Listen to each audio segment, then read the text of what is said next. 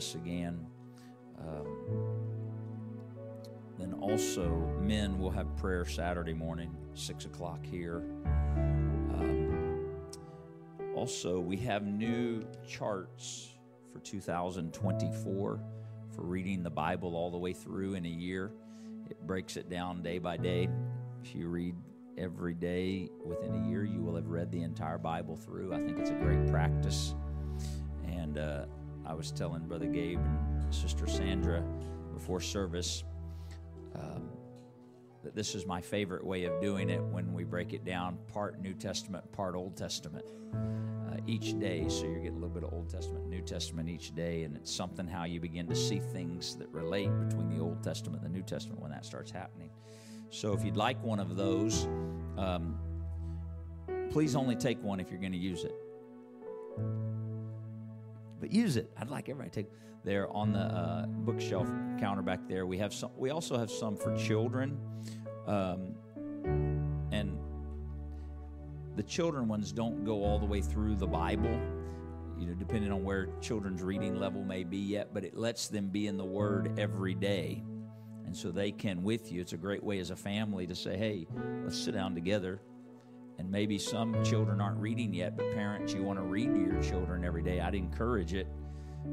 Take the children's and just read through that daily. Let that be your daily reading to your children if they're not reading it. But if your child's able to read, I think it's a great way to encourage them to take the children's one and read that. Now, if they're teenagers and stuff, they ought to be taking the adult one and reading. That's just my thoughts. But anyway. But it's a great, so they're there, and then they're out there in Spanish as well, if somebody needs one in Spanish. So please get those. I appreciate the work that Brother Gabriel and Sister Sandra are doing, continuing to communicate out week by week. They're going off this chart. It's just a way for us to remind us together, and then the periodic comments, what the Scripture says, what's discovered in Scripture. They are encouraging to me. I don't get to read them all every day because I can't keep up sometimes. Some days, I know you may not believe this, but some days I get like 300 messages. And so I don't always keep up, but I do go back and read them all, and they're encouraging to me, and I'm so thankful. Beautiful to be in the Word of God. Aren't you thankful for the Word of God? It's precious to us. What a gift. I'm so thankful for it. So remember that. Amen? I have asked if Brother Nate Hartley would take a little bit of time this evening and share what the Holy Ghost has put on his heart. And so he's going to come now, and he's going to do that. And I may follow him. We'll see. If he goes an hour and a half, I probably won't. But I'm not saying that to rush him either. You understand? I'm starting to get a little bit of a complex about feeling rushed during church. I'm just going to tell you. And so I told my wife, and I think maybe some of my kids, I said, I'm going to try to stop apologizing. I've just decided if you need to leave, you can leave. I do try to be respectful. I think you know that, and cognizant of your time and your schedule. But you got to know, you might want to sit for just a second, Brother Nate. You have to know, I just got to give you a little context. I grew up where we would have revivals, and so we would have church twice on Sunday, and then we would have service Monday through Friday night, every night of the week, when we'd have a revival. And then Saturday would be the day off. And usually that was a day spent going and getting other people to come because you had a revival going on. And then we'd do 2 services again on Sunday, and then Monday through. And sometimes those would go for 3 or 4 weeks. I remember sometimes we'd plan a 2-week revival, and then the pastor would say, I feel like we need to extend this. And we're like, here we. And you just did it. And service usually started at 7 or 7:30, and we were fortunate if we got out by 10:30. I have no regrets about that. And now I grew up hearing from my mom, my grandmother and grandfather, my aunts and uncles on my mom's side, that they would have revivals, and they would usually not leave till midnight because they would pray and the power of God would come, and they'd get up the next day and go to school and go to work. And I'm not bracing you for a midnight service or anything like that, but I'm going to tell you, sometimes we hinder the flow of God because of our connection to our watch. Sometimes. Okay? And so, Brother Nate, would you come? Appreciate. My notes were written in such a way to get us to midnight, but I guess maybe I'll cut some stuff out. It's an honor, very humbling to be with you all tonight.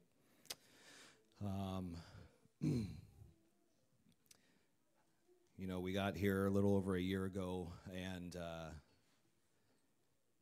the two main characteristics I felt the whole time were that this place is filled with people that really have the love of God and what I call the spirit of meekness or humility. You can feel the love when you're here, genuine love, and people are just so real and humble and meek. And I knew early on that I had a lot to learn from all of you. And so I'm thankful to be with you all tonight and for this opportunity. We've heard quite a bit about unity, and obviously the Word of God states how important unity is. There's many, many verses about unity. You know, how pleasant it is for brethren to dwell in unity, and the New Testament talks about all of us coming into the unity of the faith, and obviously it's a very vital thing that we as a body are unified. But I was thinking some time ago, I had many years ago memorized a verse, and it had kind of gone away, and then it came back when we were talking about unity. And it's a different kind of unity, and it's a unity within our own selves. If we go to Psalms 86, verse 11, I think 2 nights ago I was sleeping, and I woke up, I think at around 3 in the morning, and I don't know if it was God or just my nerves, but I was tossing and turning and thinking about tonight a little bit, and but this verse came back to me, and so I felt like I had a little bit of direction. But Psalms 86:11, the King James says, "Teach me thy way, O Lord, and I will walk in thy truth. Unite my heart to fear thy name." In the NIV, I think this is how I memorized it years ago. It says it this way: "Teach me your way, O Lord, that I may rely on your faithfulness. Give me an undivided heart, that I may fear your name." And then New Living says it: "Teach me your ways, O Lord, that I may live according to your truth. Grant me purity of heart, so that I may honor you." So if we look at these 3 different translations, saying basically the same thing in a different way, but to fear his name, our hearts have to be united first. Unite my heart in order to fear your name. But for my heart to be united, I've got to walk in truth. And to walk in truth, somebody's got to teach me the way. Obviously, the man of God, but also, as we've talked about so much recently, the Word of God is our premier teacher. So we learn from the Word of God, we walk in the truth, our hearts are united within ourselves, and then we fear his name. recently I think I was just reading the proverb of the day, and I came across this verse in Proverbs 8, verse 13, and then I looked up the other day. I looked up the fear of the Lord is, and that statement I think was in Scripture 9 times. The fear of the Lord is. And we're familiar with many of them. The fear of the Lord is the beginning of wisdom. Fear of the Lord is the beginning of knowledge. The fear of the Lord is a fountain of life. But this is the only one I could find that the fear of the Lord is to something. It's connected with an action. It gives us something to manifest the fear of the Lord. And so I feel like this is a great definition if you want one, because I don't know about you, but sometimes the fear of the Lord has been kind of abstract. I know it's reverence, I know it's honor, but what does that really look like? So the fear of the Lord is to hate evil, pride and arrogancy, and the evil way, and the froward or perverse mouth do I hate. And so hating evil, I think we really have to have an intolerance for that which displeases him. And pride and arrogancy, well, all of these things that we all have to fight and grapple with and cast down. But if I'm going to fear the Lord, it's going to manifest. Just like love, I can say I love somebody, but if it doesn't manifest somehow, for my wife, it's gifts. That's her love language, so I got plenty of time till Christmas, so don't worry. But it manifests somehow, and the fear of the Lord manifests. We hate these things, and we try to shun these things and repent of these things. But it's all part of our hearts being united. Obviously, unity of heart is the opposite of a divided heart. I don't want one foot in the church and one foot in the world. I don't want one foot having victory one day and then falling on my face, though the word says the righteous man falls 7 times. But you know what I mean. I don't want to be pulled back and forth. And our human nature, that does happen, but we have to have our minds made up of some things. I want to be all in, and I know you do too. In James chapter 4, it talks a little bit more about this, verses 1 through 8. I know that's a lot of verses, so I'll read kind of quick. Verse 1 says, "From whence comes wars and fighting among you? Come they not hence even of your lusts that war in your members? You lust and you have not. You kill and desire to have and cannot obtain. You fight and war, yet you have not, because you ask not. You ask and receive not, because you ask amiss, that you may consume it upon your lusts, your desires. You adulterers and adulteresses, know you not that the friendship of the world is enmity with God? Whosoever therefore will be a friend of the world is the enemy of God. Do you think that the Scripture says in vain, the Spirit that dwells in us lusts to envy? So the Holy Ghost within us envies our time, envies our hearts, our minds. It wants more of us. But he gives more grace. Thank God for that.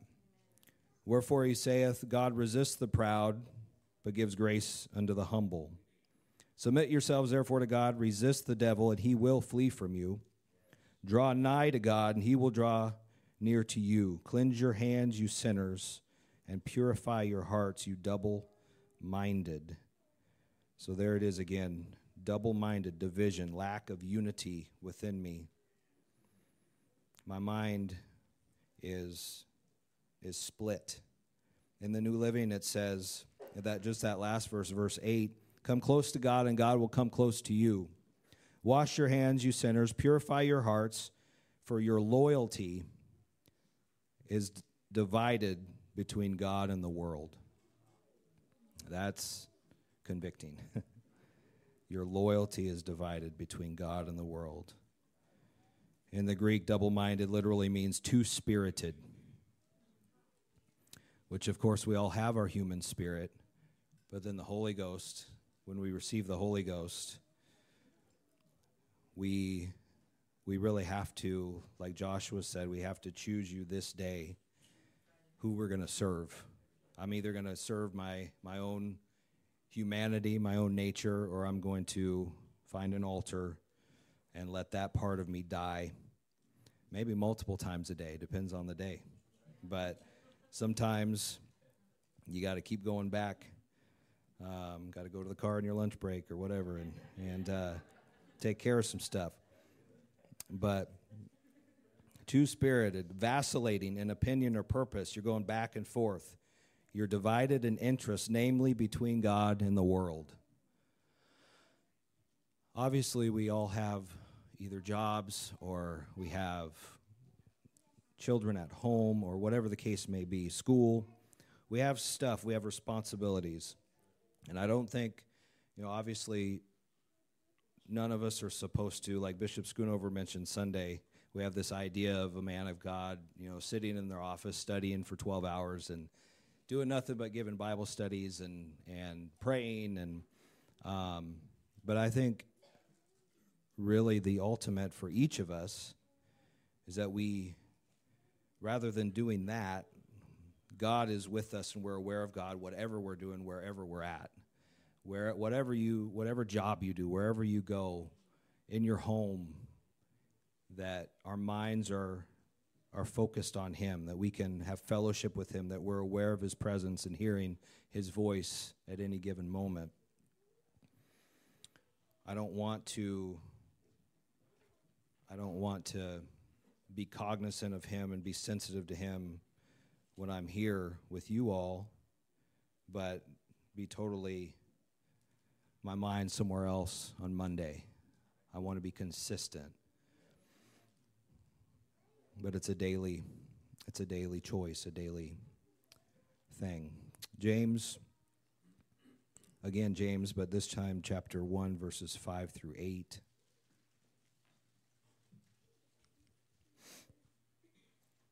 James had a lot to say about this. If any of you lack wisdom, let him ask of God that gives to all men liberally and upbraideth not, and it shall be given him. But let him ask in faith, nothing wavering, for he that wavers is like a wave of the sea driven with the wind and tossed. For let not that man think he shall receive anything of the Lord. A double-minded man is unstable in all his ways. And I think I can attest to that. I think I've been double-minded at times, and it seems like you can't get a grasp on anything. It seems like you don't know which way is up. You can't get an answer for anything. If you're double-minded, it truly does lend to instability in everything, in every area. Wavering there means to be at variance with oneself, to hesitate, to doubt. So I know this is talking in the context, talking about asking for wisdom, but I think the principle asking for anything, when we pray, we should pray in faith. We should pray without hesitation or doubt. Not so much focused on the outcome. The outcome is in His hands. I can't do anything anyway to produce healing or whatever the case may be, but I know that He can, and I should pray with that kind of faith and boldness. Philippians 3, verse 18.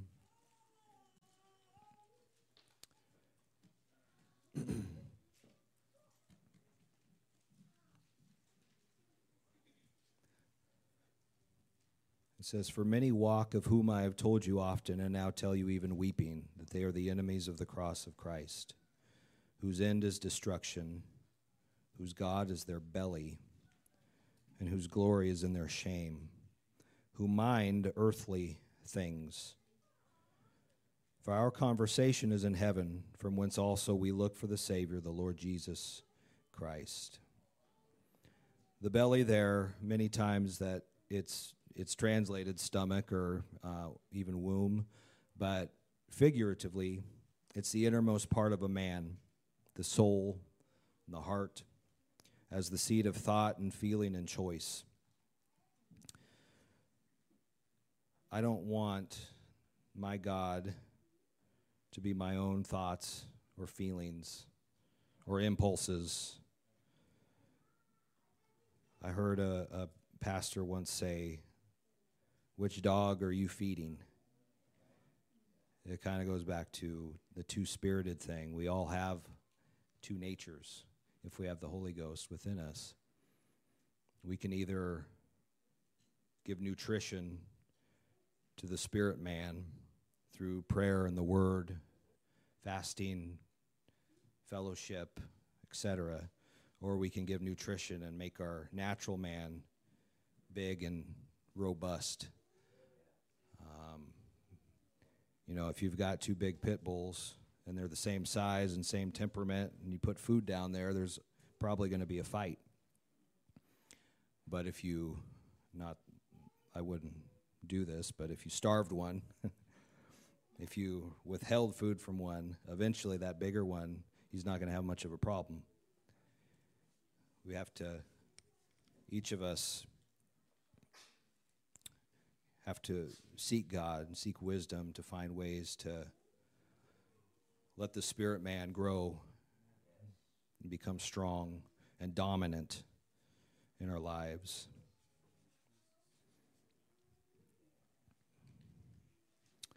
If we look at, I have a lot of scriptures. I've never been accused of being long-winded, but maybe tonight. The night is still young. Romans 8, verses 5 and 6. There's so much scripture about this. I can't even get to most of it, but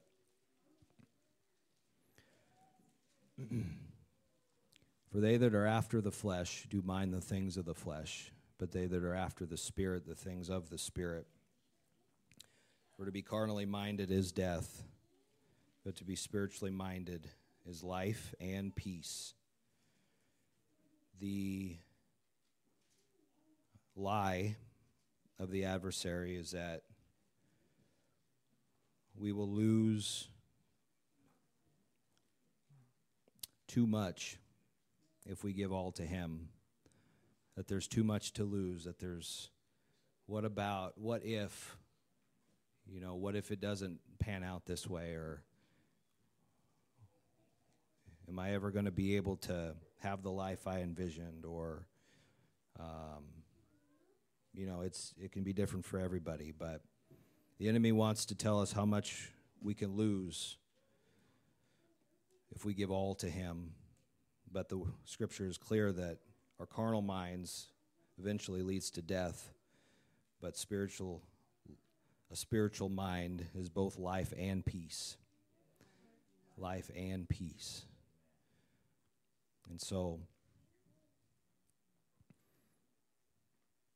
1 Corinthians 10, we don't have to go there. I didn't write it down, but it talks about all things are lawful for me, but all things are not expedient.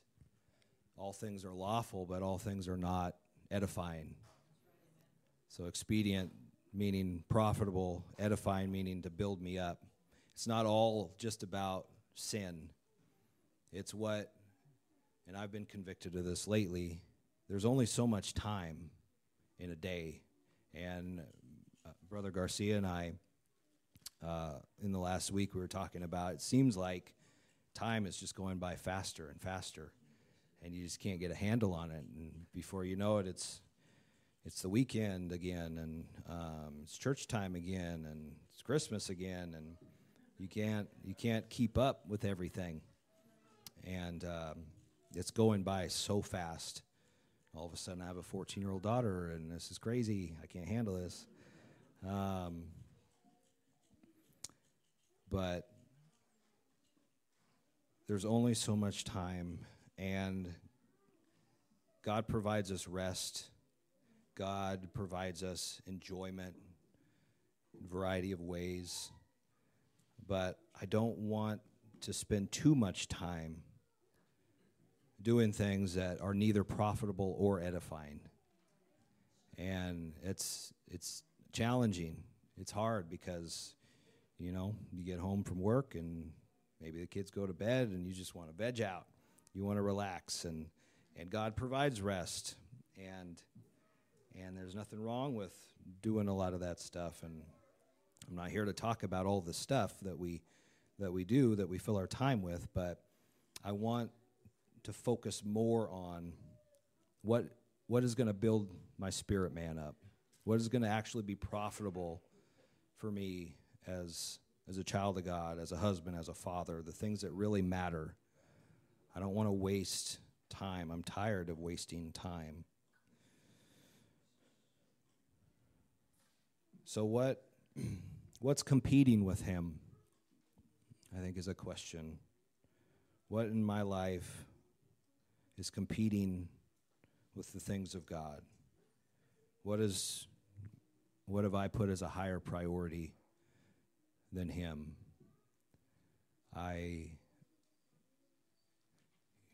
Like I said, I pray in the morning and read the Word, and I try to be consistent. But what am I giving myself to, at the end of the day? I want to be consistent.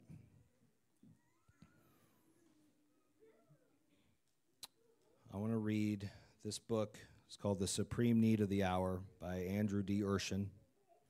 Other than the Bible, it's been the most impactful book that I've ever read. The first printing was in 1923. But I came across this, and it says, "The wicked through the pride of his countenance will not seek after God." And he asks the question, why? Because God is not in all his thoughts. Psalms 10:4. And then he comments, "Mind you, God is in some of his thoughts. He thinks of God once in a while, but not always. That is when he gets in trouble. When fear compasses him, then he begins to think of God.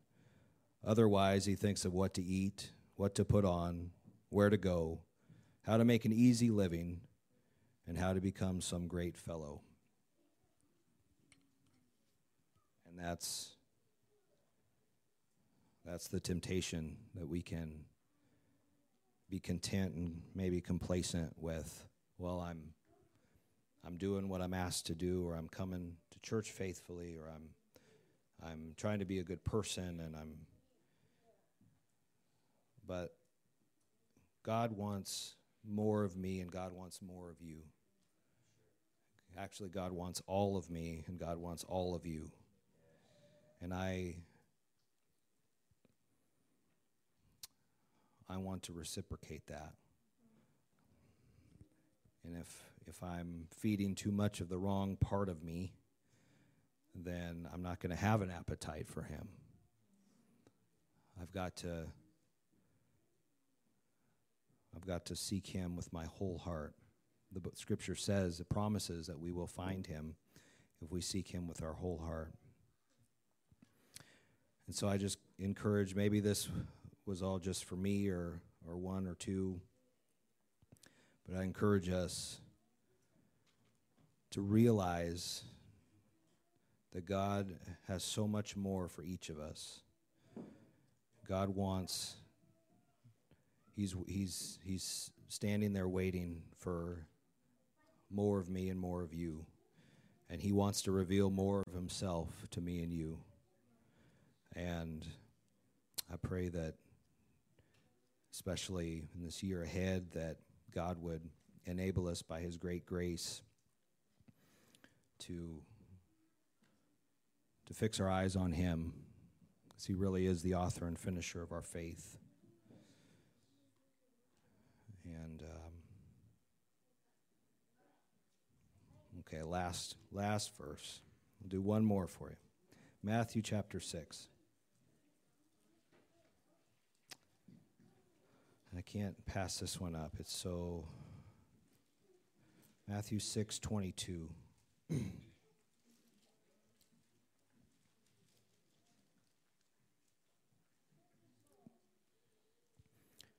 Says, the light of the body is the eye. If therefore thine eye be single, thy whole body shall be full of light.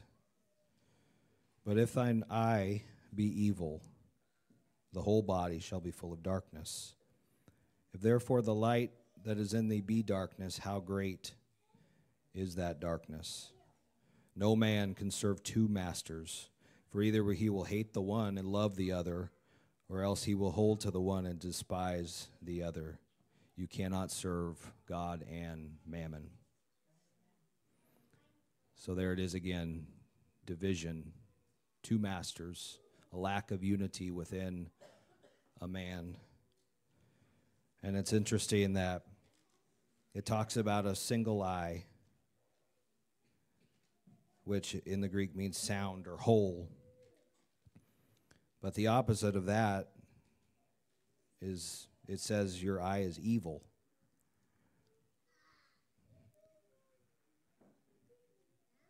I don't want to be looking, I don't want to have double vision in these end times. I don't want to have blurry vision in these end times. I want my eye to be whole and sound, fixed on Him. I don't want to have one eye. I don't want to be cross-eyed. I don't want to have one eye on the world and one eye on God. I want to have both eyes clearly on Him, with nothing in the way, nothing obstructing my vision. And it's a daily walk. But He gives us the grace to choose this day who we will serve. And so I encourage you, tomorrow morning, choose Him. He will give you life and peace. He is that, it was spoken about recently, that living water that never runs dry. I heard a man of God say once, he asked God, how can people nowadays, with all this stuff everywhere that wasn't there back in the day, the billboards and the ads and the junk, how can a young person make it? And God responded to him and said, the same flow that worked for you will work for them. But we have to get into that flow, the flow of His Spirit. And so I just pray that, why don't we pray right now? Lord Jesus, I pray, Father, that you would help us have a united heart to fear your name, an undivided heart, Lord Jesus. I pray, Lord, that our eye would be set on you, that our minds would be set on you. God, we bring every thought into captivity and cast down every imagination that rises against the knowledge of God. Jesus, we submit our minds and our will and our emotions to you. We receive, Lord God, your love. God, you love us and you want more of us. Lord, you love us and you have more for us. You're not here to condemn us. You're here to show us your love, Lord God. Lead us and guide us by your Spirit. Order our steps in your word, and let not any iniquity have dominion over us. In the name of the Lord Jesus Christ, I praise you, Father. Thank you, Lord Jesus. Thank you, Lord Jesus. I praise you, God. In the name of Jesus. In the name of Jesus. And what a challenging word, the word of the Lord. Amen. The word of the Lord. I'm enjoying this teaching from different ones. I don't know about you. I trust you are. The Lord is ministering to us, talking to us, speaking to us. I think it would be great, Hartley, if you would, if possible, it looked like those notes were probably printed, not written. Is that a fair statement? So you can't read your own writing like me. It would be great if it's possible maybe you can cut out your notes if you like, but those scriptures, I would love us to be able to circulate those scriptures. It would be great for us to revisit those scriptures that we've heard tonight, and maybe some that you skipped over and didn't get to. If you wouldn't mind, we'll get those out. it's very challenging to have unity of the body if we don't have unity of heart individually. And we need both. Amen? And there's a witness of the Holy Ghost here tonight in a clear way. I appreciate Brother Hartley's sensitivity to the Lord to bring the Word of God in nervousness at times. Aren't you thankful for that? Let's thank the Lord again for His Word, that He would love us such to speak to us through a vessel. Jesus, we thank You for Your Word. We do not just gloss over it. I do not want it to just go into the ear and the intellect and then back out and on to the next thing, but let it be written upon my heart. Let me meditate upon these things. Let me consider them, O Lord, in the days ahead. Let me make appropriate steps in agreement with Your Word so that I'm not simply a hearer, but a doer of the Word of God. In the name of Jesus, by Your grace functioning and operating in us, with us, and through us, Lord, we pray. In Your name, this precious word. In Your name, this precious word. In Your name, this precious word. I want to briefly share with you a few things the Lord started talking to me about this morning. And I really don't try to make things fit when a couple of us share some stuff, but I'm marked by how God is dealing with us, as we saw last week on Thursday. And I don't do this too often, but I'm going to read it to you the way I felt like the Lord spoke to my heart when I was praying and He began dealing with me. The body of Christ is made up of many members. We know this. Each part valuable to the whole.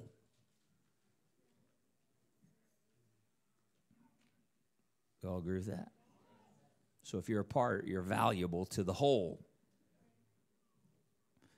The adversary wants you to question your value so that you never realize your value to the whole. If he can keep you and I questioning our individual value, then we'll never see our value to the whole. So we have to know God has valued us, and the reason He valued us is because He loves us, but He also values us in His body. That's why it pleased Him to place us within His body. All right? Each member has function in the body. You believe that? If you're a member of the body of Christ, you have function in the body. Now, we understand the body of Christ. We understand the things that are not seen by the things that are seen. Is there any part of your body that doesn't have a function? I wonder what tonsils do sometimes, because I know they take those things out. But they do something in there.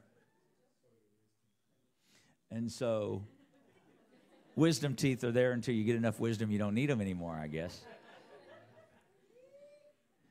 Right? But every part of your body has a function. Whether you understand it or not, it has a function. And so it is in the body of Christ. Every part has a function in the body. Our function is only fully realized. You want to realize your function? So I'm just going to read. Our function, again, this isn't coming from a book. This is the way it came to me today in prayer this morning. Our function is only fully realized and operational when properly aligned with the head and thereby with the other members of the body. Okay? Each member is valuable. Each member has a function. But our function is only fully realized. So if you find yourself going, I just don't know what my role is in the body. I just don't know what my role is in the body. I just don't know what my function is in the body. or I don't feel like I'm doing anything. You need, and I need to go back and look first and foremost at our alignment with the head of the body. Does that make sense? You know, you get out of alignment with your head, some parts of your body just don't function. Okay? I'm feeling that way the older I get. My brain thinks I can do certain things on the basketball court, but my body doesn't do it. I don't know if I'm disconnected from the head. No, I'm not talking about that. I'm talking about the fact that Christ is the head of the church. And so if I am in his body, but I feel like, okay, I'm not fulfilling function, I'm not operating, I need to first look at my alignment with the head. This goes back to some of these very things that Brother Hartley was talking to us about. Do I have a divided spirit? Is my heart not united in relationship to the head? You understand, if I have a divided spirit like he was talking about, I'm probably not in alignment with the head. And that will cause me to question function in the body. And it will also not allow me to fully be operational if I realize I have function, but I'll not be fully operational in that function because I have a divided spirit. Does that make sense? All right. So I know I've said it twice, but I want to read it again and go to the next one. Our function is only fully realized. I don't want it to be realized. I want it to be fully realized. Our function is only fully realized and operational when it's properly aligned with the head and thereby the other members of the body. My hand works not just because it's aligned with the head, but because it's also aligned with the wrist and the elbow and the shoulder and the, right? It based on alignment with the whole body. Okay, we understand that. Next point. The function of each part, we're the parts. The function of each part is never, everybody say never. I know that's a strong word. The function of each part is never solely independent.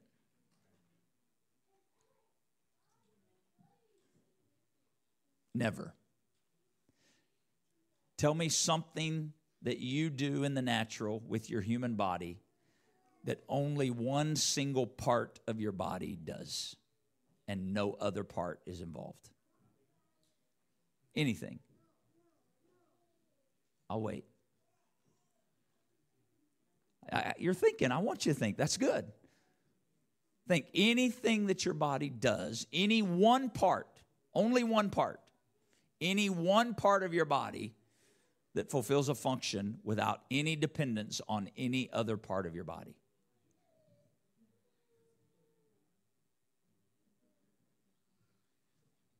They're interdependent, aren't they?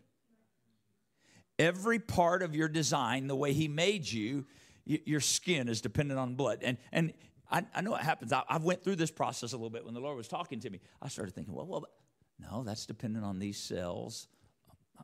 No, that's dependent on blood flow. No, that's dependent on brain pattern. No, that's there is no part of your body that functions solely independently. Every part of your human body is dependent on another part. We understand the things that are not seen by the things that are seen. The function of each part of the body is never solely independent, ever. If you or I, as a member of the body, become independent, I'm telling you, you're no longer in a part of the living body. You may still have life, but not long.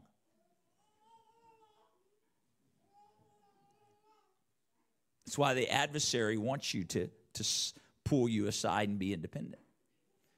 Because you'll live for a minute, but you won't live long.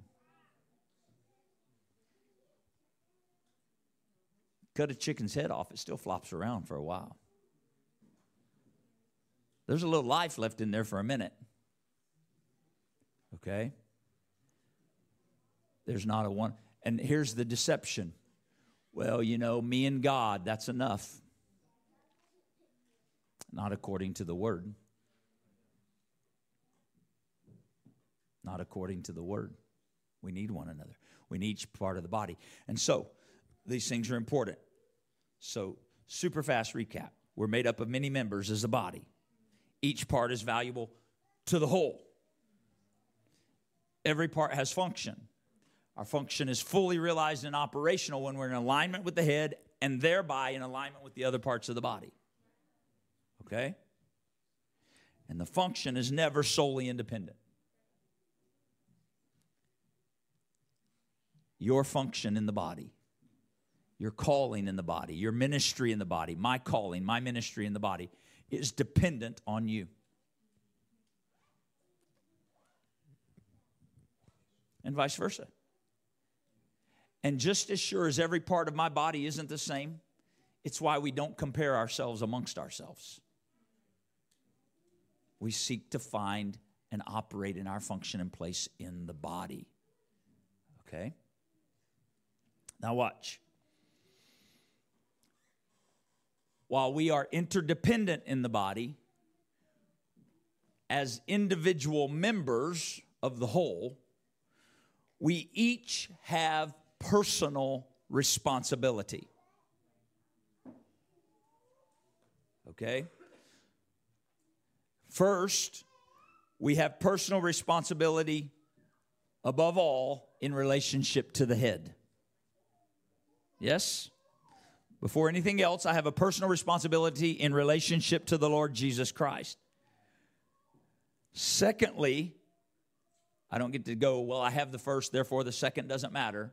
Secondly, I and you have personal responsibility in relationship to the other parts of the body. Cain tried to deny it. Am I my brother's keeper? He was trying to deny personal responsibility to another part. You start entertaining that attitude, you're entertaining the spirit of Cain. And the Lord told Cain, if you do well, then well. But if not, sin lieth at the door. And when you and I start entertaining the idea, I only have responsibility to God, I don't have responsibility to any other part of the body, sin's lying at the door. So we have personal responsibility in relationship to it, and I have personal responsibility in relationship to you. I pray because I have a personal relationship with the head. But I also pray because I have a personal relationship with you. And you may not know it, but many of you, well, you know it. Most of you know it. You're trusting that I pray. Is that a fair statement? You trusting that I pray? Okay. You better be trusting that somebody holding this microphone's praying. Okay? Or if you're receiving counsel from a brother or sister, you better trust they're praying. All right? So you're trusting my personal responsibility to him, but you're also putting trust in this personal relationship that I have with the head. Does that make sense? Okay. So do you get to put more responsibility on me than you put on yourself?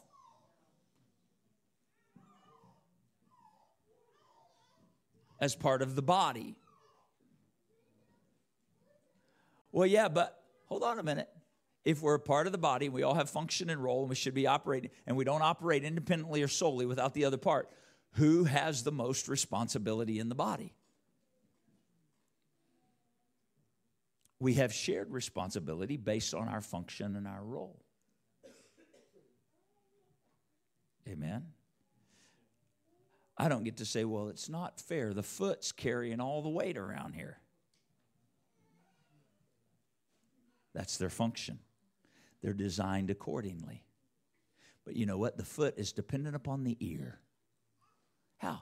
Because my equilibrium comes from my inner ear. You guys didn't think I knew. You nurses are impressed, aren't you? So I was paying attention in biology. I got to be careful when I talk about the body around. We got so many nurses in the room. My feet, while they support the weight, the fact that I am not toppling over is dependent on the inner ear that gives me equilibrium. Yes? And so I can't expect the inner ear to carry weight. And this is what we do in our humanity. We go, well, but I'm doing so much. And there it seems like, but no.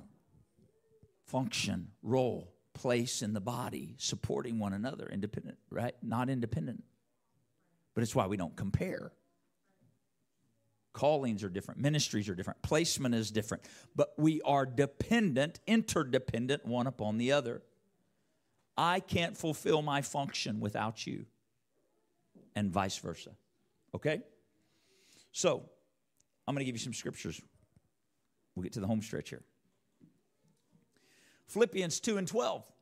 I'm talking now about personal responsibility. Because while we're part of the body and we depend on the body and we are interdependent, we have personal responsibility. Personally responsible to the Lord, but also to one another. My personal relationship with God is for me and for you. I pray because of my relationship with you. I study the Word for me, and I study it because of my relationship to you. Okay, I need you to see these things in your own life. In my own, we got to see this individually. What I do for my relationship with Him, but I also do it because I feel a responsibility to my brother and sister, the other parts of the body. It's never just about me. You got to be careful about that. And I do it for my responsibility to the world. Okay? Now, Philippians 2:12 says, wherefore, my beloved, as you have always obeyed. Man, that's quite a compliment, isn't it? From Paul to the church at Philippi. You have always obeyed, not as in my presence only. He's saying not even just when I was there, but when I wasn't there. In my absence, you went above it. You made sure even when I wasn't there. Then he makes a statement. Work out your own salvation with fear and trembling. What? Personal responsibility. Amen? Luke 18:1, Jesus said, he told a parable on this wise. He said, men ought always to pray. 1 Thessalonians 5:17 says, pray without ceasing. So Jesus said, men ought always to pray. Paul told the church you should pray without ceasing. So who has the personal responsibility to that? Who? Each part of the body. While we depend on one another and we are interdependent, when we understand our responsibility to the Lord and to one another, we don't shirk our personal responsibility because we understand it affects more than just me. If my wife doesn't pray, it affects me. Well, she's not praying, so I'm not going to pray. No. I still have personal responsibility. But if she doesn't fulfill her personal responsibility, it affects her and me. And if I don't fulfill my personal responsibility, it affects her and me. And if you don't fulfill your personal responsibility to prayer, it affects you and me. Is this making sense? So we have personal responsibility to the head and to the body. And if we want to function and be operational where He's placed us in the body, we have to take personal responsibility for where the Word of God instructs us. Amen? Otherwise, we will just be a church attender who says, I enjoy what I feel, I enjoy what I experience, but I have no responsibility to the body. I simply receive from the body. I don't give to it. Spiritually.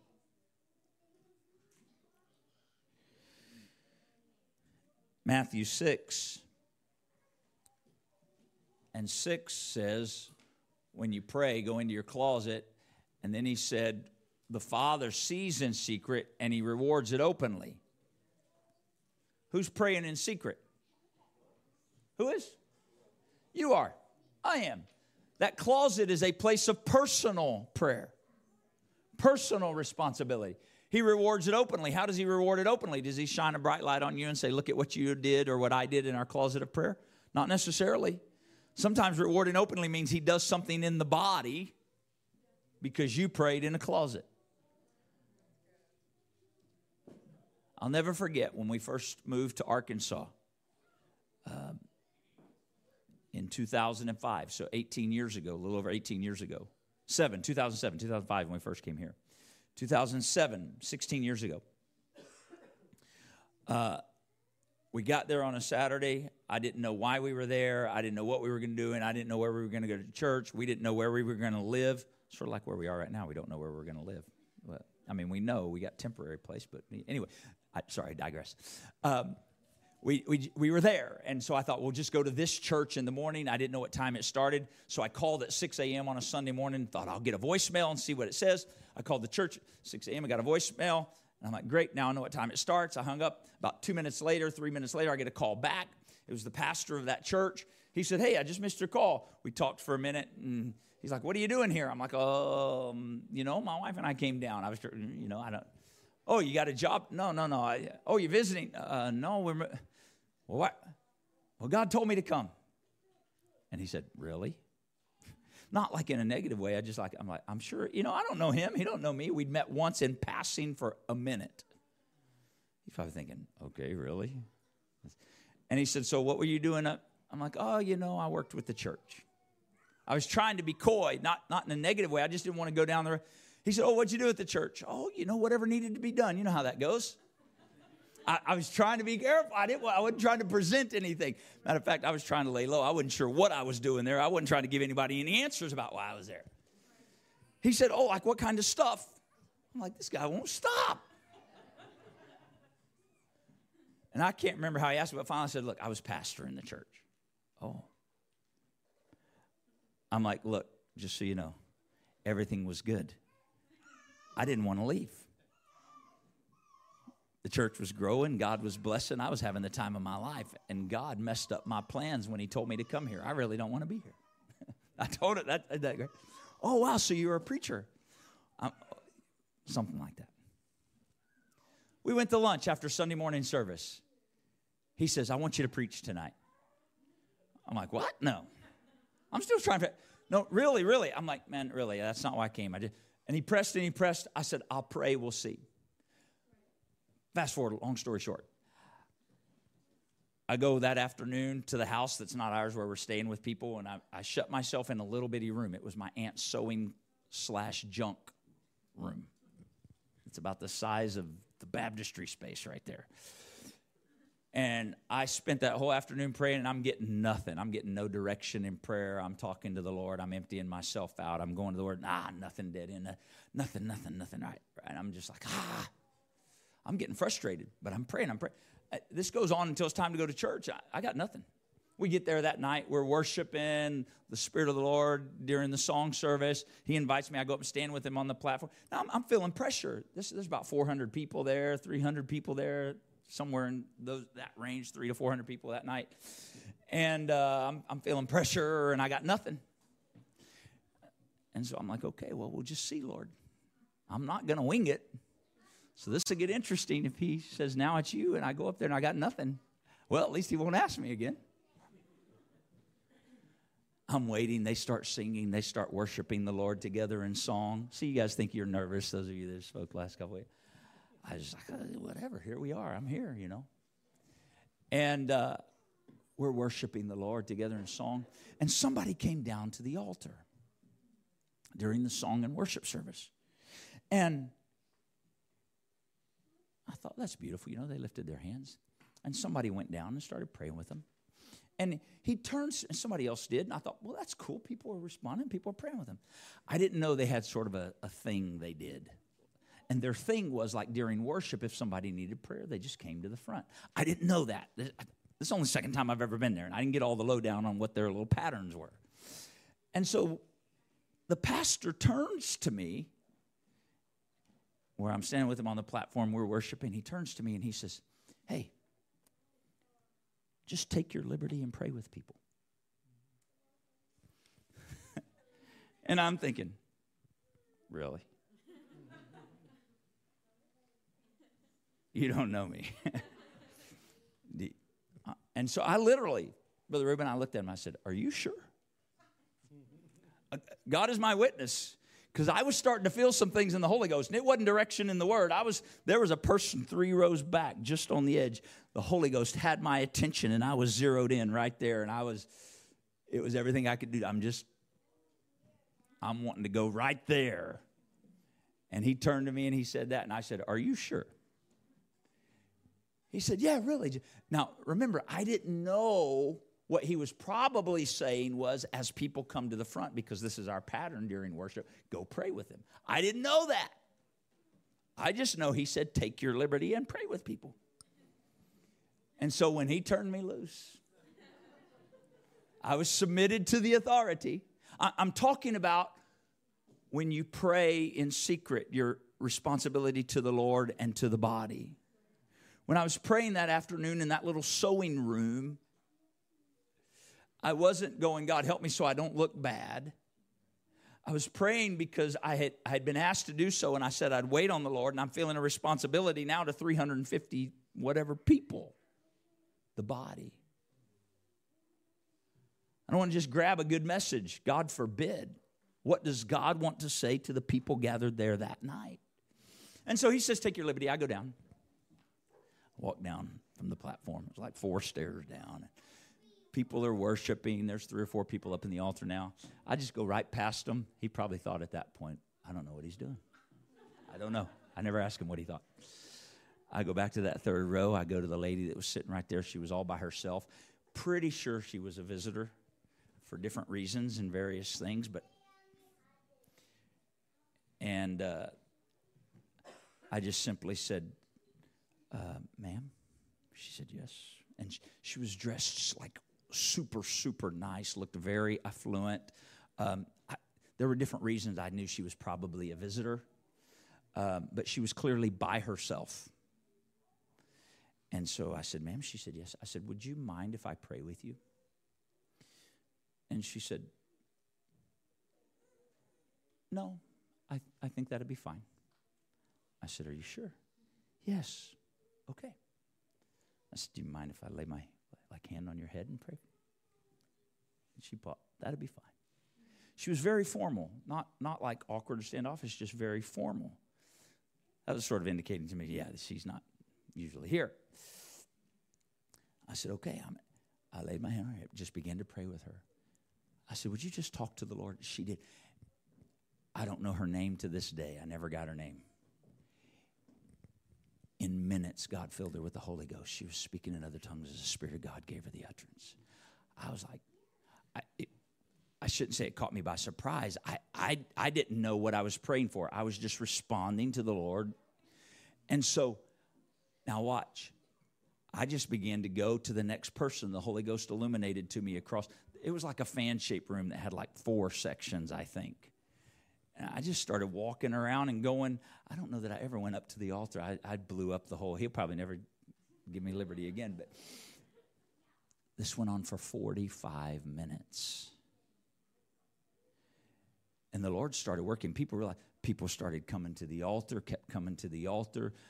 I don't know how many people God filled with the Holy Ghost in that short time. And after 45 minutes, we went back up. It sort of settled down. They're still worshiping. I'm back on the platform in my proper place beside the pastor waiting and thinking, man, I still got nothing.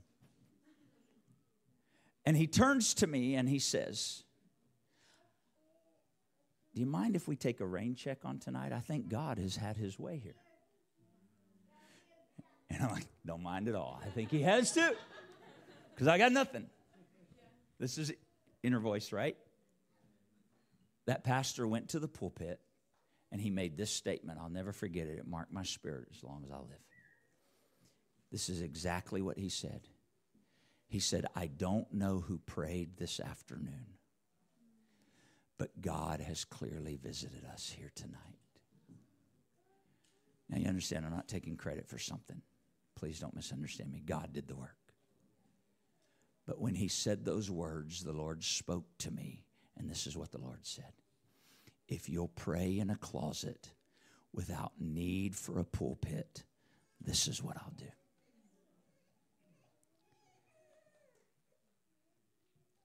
You pray in secret, he rewards openly. But it's not always you He rewards. You get the reward of seeing Him work. That's a reward. It's for the body. It's for the body. It's for the body. I got to hurry. I didn't plan on that story, and that took a while. I apologize. I don't apologize, but you understand. Hurrying on, just a couple more. So prayer is a personal responsibility. I can pray for you, but I can't pray for you. You have to pray. Don't call me and ask me to pray for you if you're not praying. Or at least think long and hard before you call me and ask me to pray for you if you're not praying. 2 Corinthians 9:7, Paul said, let each one as he purposes in his own heart so give, for God loves a cheerful giver. So giving is a personal responsibility. I give personally because of the instruction of Scripture. As I purpose in my heart, that's individual. A purpose in our heart. Now, the Scripture gives us instruction and direction that we obey and we follow that. But your involvement is a personal responsibility. I can't do it for you. And it affects the whole. It's interesting, that's also in Matthew 6. Did you know that? We talk about pray in your closet and He'll reward openly, but we miss the verses that come before that in Matthew 6, 3 and 4. He said when you do your alms in secret. Don't let the left hand know what the right hand's doing. And what's done in secret, God will reward openly. Amen? Personal responsibility. 2 Timothy 2:15 says that we are to study to show ourselves approved unto God, a workman that needeth not to be ashamed, rightly dividing the word of truth. Who's supposed to study? Who? Oh, no, the preacher's supposed to study. That way he can teach me. I have a personal responsibility to the head, and I have a personal responsibility to you. Brother Hartley tonight shared the Scripture. He had a personal responsibility to study, but his personal responsibility was magnified by his responsibility to you. Is this making sense? We can't dismiss personal responsibility. And sometimes that's why we don't grow in God, is because we seek to receive from the benefit of the body and the blessing of the Lord, but we don't fulfill personal responsibility. That's what it is to be a disciple.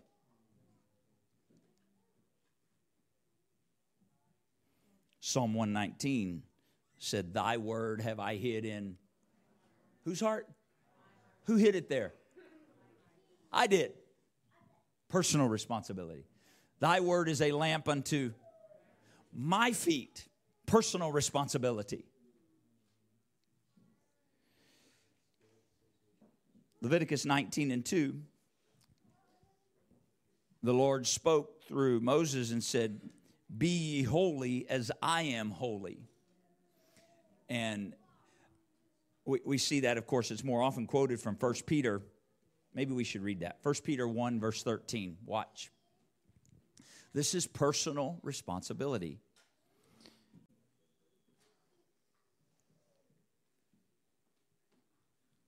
Wherefore, gird up the loins of your mind. Be sober, hope to the end for the grace that is be brought to you at the revelation of Jesus Christ. Next verse. As obedient children, not fashioning yourselves according to the former lust, that's the lust of the world, Brother Hartley was talking about, in your ignorance, verse 15, but as he which hath called you is holy, so be you holy in all manner of conversation. That's lifestyle. That word conversation is lifestyle.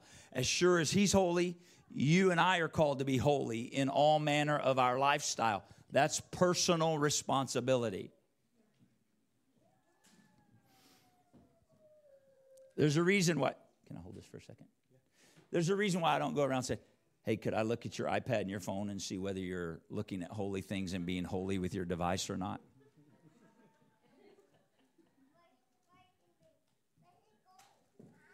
There's a reason I'm not the preacher police.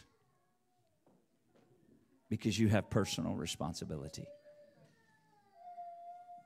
What's on your phone, what you listen to, what you look at, what you watch, you have personal responsibility, first to the head and secondly to the body. And he said, be holy as I'm holy. To grow in the grace and the knowledge of the Lord, and to grow as a body of believers in unity and function and operation, we cannot shirk personal responsibility. Amen? And if you're old enough to understand what I'm saying, you're old enough to accept responsibility. Teenagers all said amen. Brother Lewis, you're not a teenager.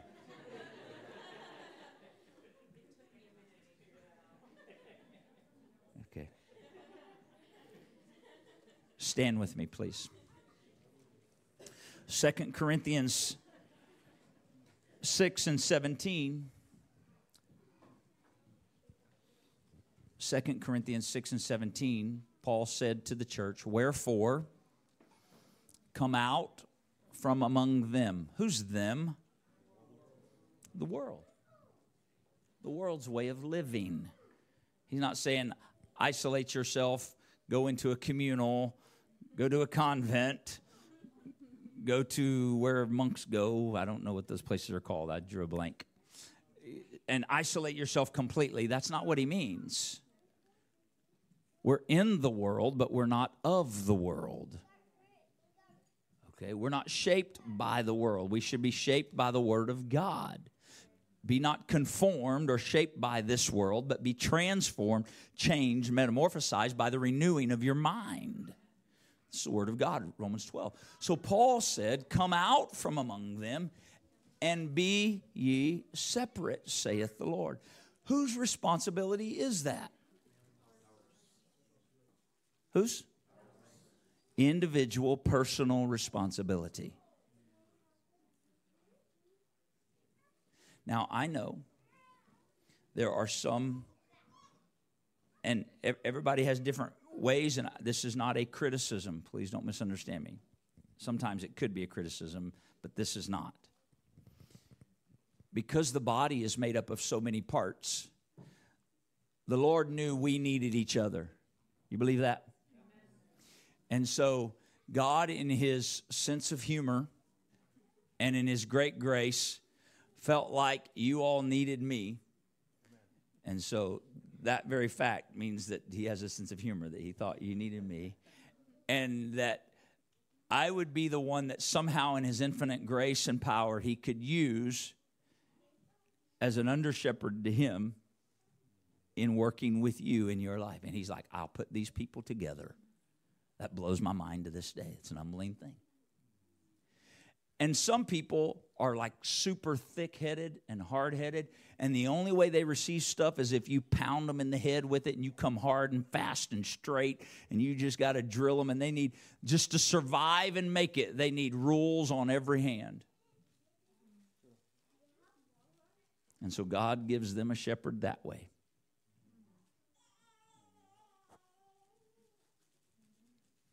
That's not how he made me.